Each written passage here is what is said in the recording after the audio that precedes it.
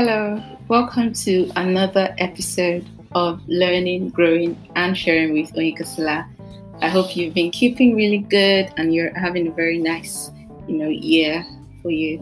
All right, so on today's episode, we will be discussing about physical intimacy while dating. Yes, if you're not currently dating, I believe it would be really helpful for you to still listen in. And if you're already dating, it's still going to be helpful. Whatever stage of life you are regarding love and relationships, this podcast will be beneficial for you. All right, so let's get into it. So the topic is physical intimacy while dating. Why the boundary lines? Why can't we just, explore? Why do we have boundary lines while dating? All right, so for dating relationships, boundary lines when it comes to boundary lines for physical intimacy, sometimes they're called yellow lines. And if you're familiar with yellow lines, either at train platforms or on signboards, anything yellow or kind of caution. A caution color is usually like a yellow color. These lines are actually there to help you stay away from danger as far as possible, not as close enough as possible. The boundary lines are there to keep you very far away from danger, not so close to danger that you just, pray that you don't fall into it. All right, so that's what, boundary lines are about when it comes to physical intimacy while dating. Okay, and I believe that we can all agree that it's easier and wiser to prevent a fire than stopping it. Right, so let's get into it. And I'll start off with this quote by Chip Ingram. In his book, Love, Sex, and Lasting Relationships. That was a very defining book for me when I started to, build my convictions on biblical, viewpoint on dating. All right, so he says that advanced decision making is absolutely essential for sexual purity. And I completely agree with that. So deciding your actions in advance is absolutely essential for sexual purity. All right. So why should we have boundary lines while dating? Why should you establish those lines while dating? And why should you expressly state your boundaries for your dating relationships? All right. So I'll run through a couple of reasons and just talk in general about it. So please stay with me. All right, so first on my list is you don't want to have sex outside marriage, right? So I believe as a Christian, this is something every one of us know, that when it comes to the word of God, he's really clear that sex outside marriage is a sin. So you don't want to have sex outside marriage, right? So as God's child also, you want to obey his instructions. And because he loves you, he has actually given you his spirit to help you desire and make you able to obey his word. So because you don't want to have sex outside marriage, you should have boundary lines in place to ensure that that doesn't happen, whether intentionally or coincidentally. So that's a good first reason I'm mentioning on why you need boundary lines for your physical intimacy while dating. All right, so next on my list is, as a Christian, right, you are expected to run away from sexual immorality. I'm pretty sure if you went through Sunday school classes, they would have told you about the story of Joseph and Potiphar's wife, how he left his coat, and ran away from the house when she was seducing him, right? And it's a really important, account in the Bible for us. So when it comes to sexual immorality, the Bible instructs us to flee from every appearance of it, to flee from it. You're not supposed to walk gently away from it. It says flee, so you should run away from it. That's in 1 Corinthians 6:18, right? 1 Corinthians chapter 6, verse 18. It tells us to run away from sexual immorality. So that's another reason why we need boundary lines when dating, right? You're expected to avoid anything that will make it easier to fall into sexual immorality, and boundary lines help you to avoid starting what you cannot finish, right? It guides you and it guards you, really. So those boundary lines are really important for this reason. It keeps you off running away from sexual immorality, right? There's this quote that I like.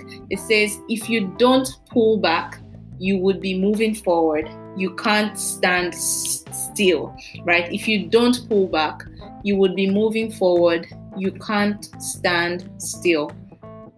Okay, so next reason is having boundary lines prevents you from having a stumbling block in you or your partner's faith, right? So when you have boundary lines, you're able to help each other, focus on growing in your work with God individually and together.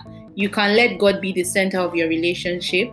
You can spur each other to love and good works. You can share your faith with each other easily. So there's nothing, making it a bit awkward or difficult to make God the center of your relationship. So having boundary lines help you to prevent stumbling blocks in you and your partner's faith and relationship with God, right? It's really important. Another reason is that boundary lines help you maintain purity in your heart and actions. I'm sure you might have seen, conversations or articles that, tell you that purity isn't just from you not having sex, but it also has to do with your heart and your actions in general. And I do agree with that. So the essence of, staying pure while not married isn't just not having sex. So it involves every other thing that might be unpleasant to God. So having boundary lines help you maintain purity in your heart and in your actions. It protects you and your partner from the guilt of sin or lustful actions. And when it comes to guilt, it's really terrible. It can affect your relationship with God, and it can affect your relationship with each other also. And before you know it, your relationship could go on a downward spiral just because of something that could have been prevented if you had boundaries. All right.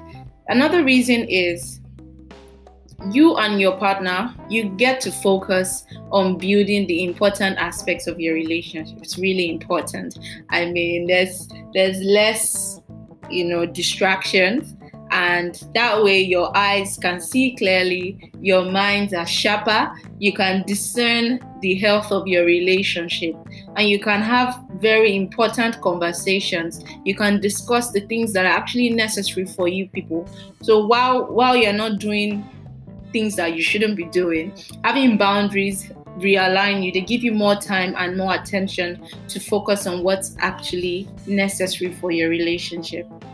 Yes. Another reason for having boundary lines is that you can confidently share every part of your love story as a Christian. Yeah, so I read up from one blog post on how when you're telling your children, right, in the future about how you met your husband, or just saying stories about your love life, do you want to be hiding certain aspects of it or not want them to find out about certain aspects? All right, so I found out it would be interesting, but yeah, it's true, right? You don't want to keep certain parts of your love story as a secret, right? Because you want to be able to share because you know that there's nothing bad per se, right? So you can confidently share every part of your love story as a Christian when you have boundary lines, because they keep you away from doing things that you would rather not have other people find out, right? So you're not scared about someone else finding out what's happening in your relationship. You can live a life that's consistent with the faith that you profess, and you also get to share your faith with others without the risk of misrepresenting Christ. So that's really important. Your testimony of your faith, would be clear and all. So the people aren't going to feel like, oh, you're not living what you're preaching, right? So that's a very good reason why boundary lines are also very important while dating. Another reason for having boundary lines is that it helps you to love your partner like Christ.